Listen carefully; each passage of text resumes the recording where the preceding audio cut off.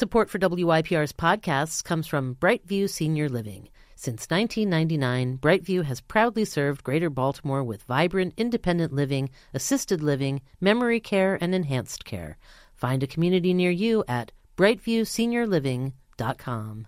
What the heck? I'll buy a house here. And so after not very long, in fact, it was just 4 months after having started dating Scott, I bought the house that was just 4 doors away from him on the same block. I was 20 years old and he was 39. And, so we were May, December. Hey, everybody. Welcome back to the Stoop Storytelling Series podcast. I'm Laura Wexler. And I'm Jessica Henkin. And this week on the podcast, In Sickness and Health, 2 tales of romance sidelined by sickness in the short term and long. Okay, these stories come from a show that we did at Baltimore Museum of Industry with Baltimore Weddings, a great publication here in town, and Baltimore Museum of Industry as our partners. And this first story is it's so great. It's sweet, it's funny, and it introduces you to a subculture that's just really delightful. So take a listen. So I don't think I'm as exciting a speaker as everyone else, so I brought a prop. You can just look at that when I get boring. Anyway, so our wedding story, kind of strange. 17 years ago, actually almost to the day, I met my now husband, Scott. Not really likely that we would have met at all. I was living in D.C. as I had for about half of my adult life, and he had been here in Baltimore for almost all of his adult life. And it was just for one thing, and that is because we both happen to be enthusiasts of vintage Vespa scooters. It's kind of a small group of hobbyists who are involved with that. Throughout the entire DMV, there might be 3 dozen, in an area of 3 million. So, anyway, I having had just celebrated my 40th birthday, thought, having my midlife crisis, it might be time for me to get another scooter, not having had one since I was in college. So here I am at, 2005, decided I'm going to get back into scootering again. Well, it was through that we managed to meet a number of folks around the area, and among them was my now husband, Scott. We got to know each other rather quickly, and having had, been a little disillusioned with my life in D.C. and coming up to Baltimore more often and more often, I was falling in love with the city, kind of falling in love with him too, and decided what the heck, I'll buy a house here. And so after not very long, in fact, it was just 4 months after having started dating Scott, I bought the house that was just 4 doors away from him on the same block. So basically, it either had to go really well or it was going to be a disaster. So 17 years later, I'm here to say, yeah, it was the former. So we're very happy about that. When we first started living together, we were working on renovating his house. So we had 2 houses. So we were renovating his, we were living in mine. It was a bunch of fun stuff going on all the time. And one evening, he simply said, this is pretty good. We should get married. I said, okay, yeah, that's a good idea. So from that point forward, we decided we were actually going to plan on having a fairly long engagement so we could really plan the wedding of our dreams. Both of us are 40-something. We don't have to go through the whole rigmarole of, who does the mother-in-law need to invite? And, you don't want to worry about, Uncle Terry, the weirdo, and, all of that stuff going on. So we decided we would just do it exactly the way we wanted. Among other things, we are both of Scottish descent, so we thought that it would be great to have a Highland-style wedding. So all the gents were wearing kilts, we had Scottish food, we had a bagpiper, the whole 9 yards, as they say. And we also obviously wanted to pay homage to the way we met each other and our favorite hobby, and so that we would have a scooter parade. And if any of you folks around here may have seen us, we've been in the Hamden Mayor's Parade at Christmas time. We've been in the parade, the Italian the Columbus Day Parade. You see the Vespa scooters, from time to time. But this time it was going to be just for our wedding. It was going to be Scott riding his scooter, me riding my scooter, our Scooteristi wedding party following behind us as we left Hamden to go down to our venue at MICA. We would have our ceremony and reception there, and then turn right back around and head back to Hamden for our after party. It was going to be a super fun, beautiful afternoon, Memorial Day weekend, and what could go wrong? Yeah. So, actually, sadly, this was a really gone wrong, and it was in March, 11 weeks before our wedding. I get a call from Scott while I'm at work, and he's on his way to work. And he's panicked. He is telling me he's having symptoms of a stroke. And he can't see. He's pulling his car over to the side of the road. Can I come help him? And I'm thinking to myself, this is insane. You're 40 years old. You're not 80. You're not having a stroke. You hungover? I don't know. And it would just, none of it made sense. But I said, okay, I'll take you seriously. He sounds pretty upset. Left my work. Drove back home, and then followed the route that he took to work because he couldn't even tell me what intersection he was at because he really, honestly couldn't see. Found him pulled over to the side of the road, and sure enough, he seems to be experiencing all of these effects of stroke. And I am absolutely, I am untethered.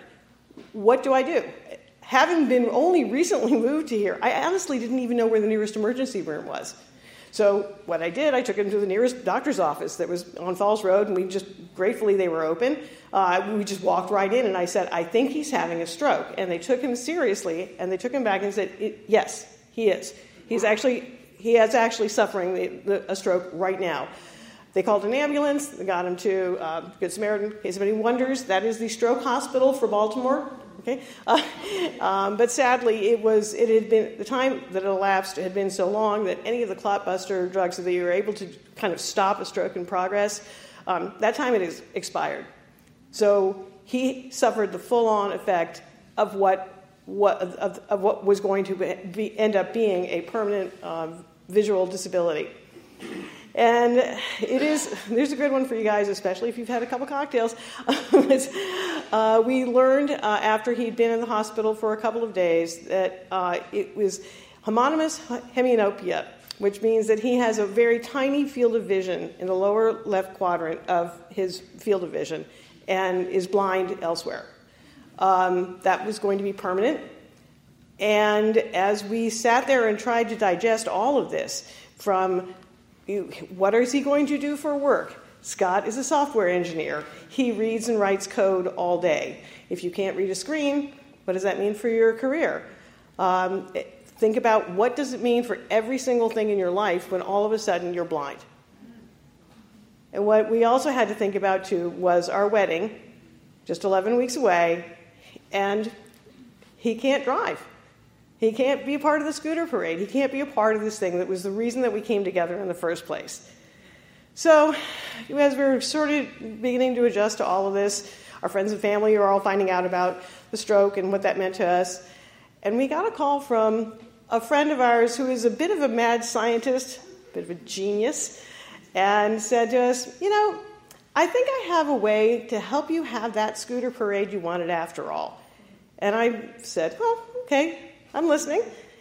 And Alex has a bit of an engineering behind him. And what he had done earlier in the year before, was he created a kind of sidecar for a scooter that has never been seen before. So most people are used to seeing a sidecar on a motorcycle or a scooter or something. It looks like a little sort of capsule that's on the right-hand side of your two-wheeled vehicle. He decided one day that he would take the black leather love seat from his living room and build an axle and a frame to set that upon so that he could create what is now known as El Caucho. It is a gas-powered scooter side couch, and it is an actual piece of living room furniture that you can ride around on. I thought, well, that sounds like an interesting idea. And he said, I would be happy to chauffeur you and Scott. We can take you both on El Caucho, and you'll have your scooter ride after all. And what a tremendous idea. So on our wedding day, we had planned on leaving Hamden together. This time, Scott and the best man made their way to our venue at MICA. I was lucky enough to be able to ride my own scooter, wearing my ginormous vintage Kleinfeld gown, which barely tucked in around all of that. But and along with a couple of the groomsmen, we rode down to MICA, had an amazing reception as we saw El Caucho parked proudly out front on the plaza in front of Maine. We had a wonderful ceremony and reception, and as it came time to leave, here comes El Caucho, brought out in front of all of us. We had the rest of our wedding party was behind us, ready to follow along. And I can tell you one thing. If you've never ridden at 40 miles per hour on a piece of living room furniture, yeah. So, I have to say the one thing that this has told me about everything that has to do with weddings was we have the most amazing friends, that in a time of true need, there's nothing that creativity can't handle. And I will also tell you this, that if you're a man and you're not used to wearing a skirt and you're riding along at 40 miles an hour, yeah, so anyway, I did want to just say, so it's thanks to friends and family, and that's the kind of the moral of the story, is that it wouldn't have happened without them. And that is my wedding helmet.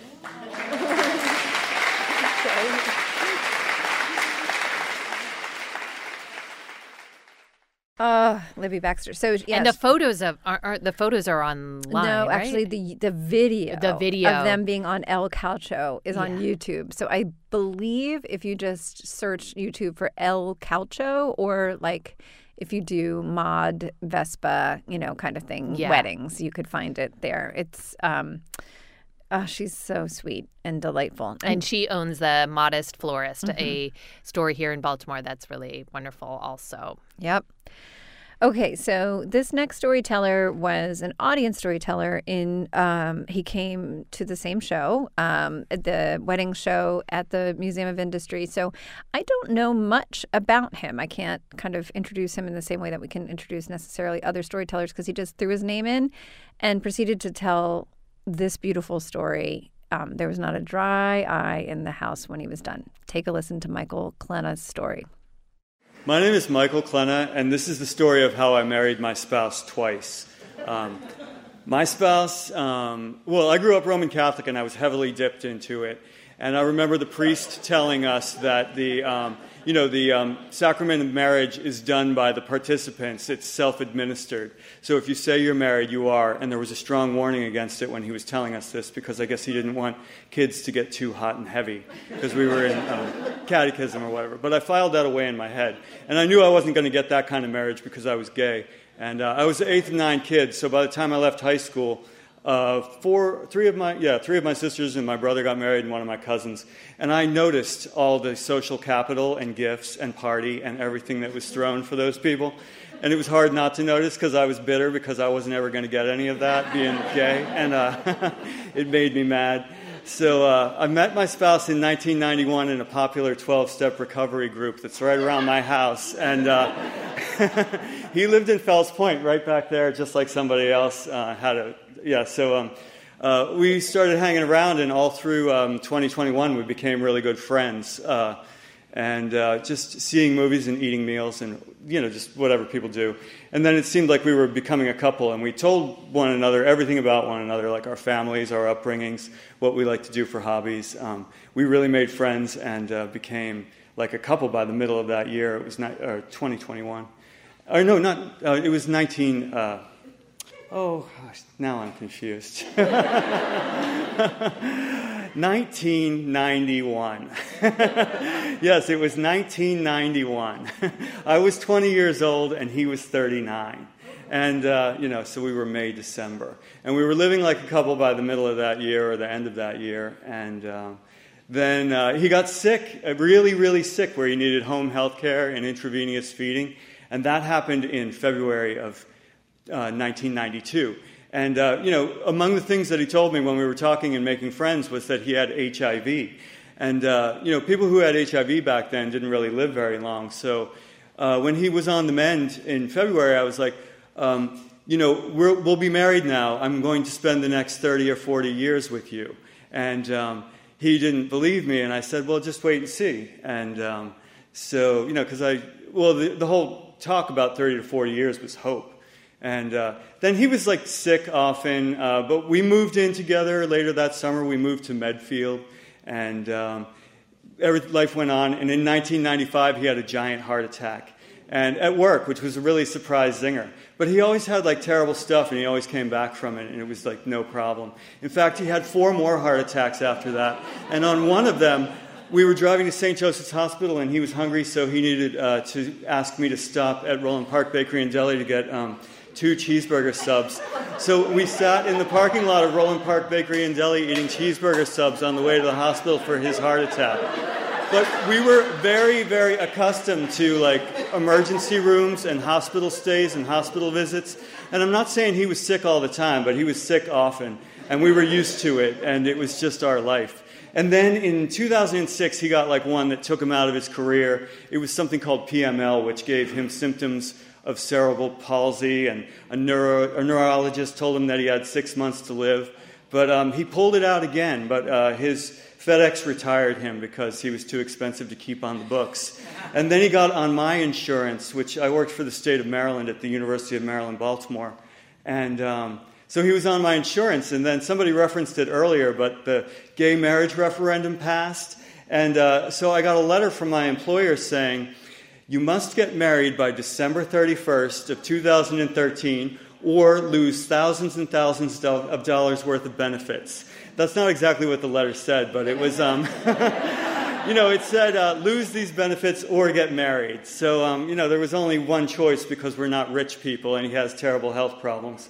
So we did. We got married on September 5th of 2013, and we got married at the courthouse in Baltimore, and it was really great because there was a little office garbage can in there, and we were under some really cheap flowers that were on it was just a really unique experience. And the vows were really generic. They were to cherish and to in richer and poorer and sickness and health, which we had already been doing that. And so anyway, that was in 2013, and then life went on again. And, it went on, right? We did all the vows, including Until Death Do Us Part, which happened in December of 2021, this past December. He had lung cancer, and he was getting chemotherapy and radiation, which caused him to have major organ failure. And then it was 5 days in the emergency room, and then 6 days in the ICU, and 4 days in hospice. And I was there, and he died by my side, and I love him very much. And so I married him twice, and if I could marry him a third time, I would do it, but that's not possible now. So thanks a lot for listening to my story.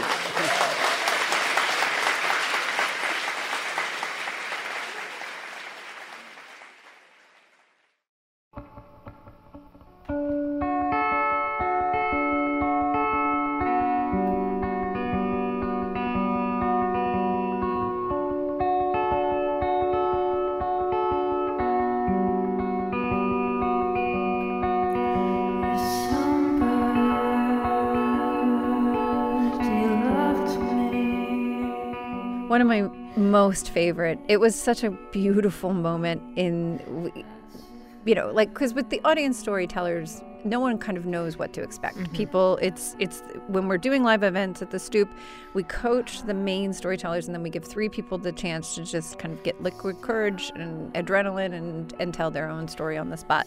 And he came up and it kind of took him a second to kind of get his bearings and get the story started. But boy, the moment when he talked about how they were so accustomed to the sickness part of their relationship that they knew his partner was having a heart attack, but they still stopped to get something to eat because they knew the wait in the emergency room was going to be so long. Yeah. It was all you needed to know about their incredible relationship. Such a sweet, beautiful story. So thanks. And especially when those things come as a surprise at a show, it feels like an extra special gift. Yeah, yeah, absolutely. All right, y'all. Well, thanks for listening to In Sickness and Health with us, and we will be back with more stories from the studio.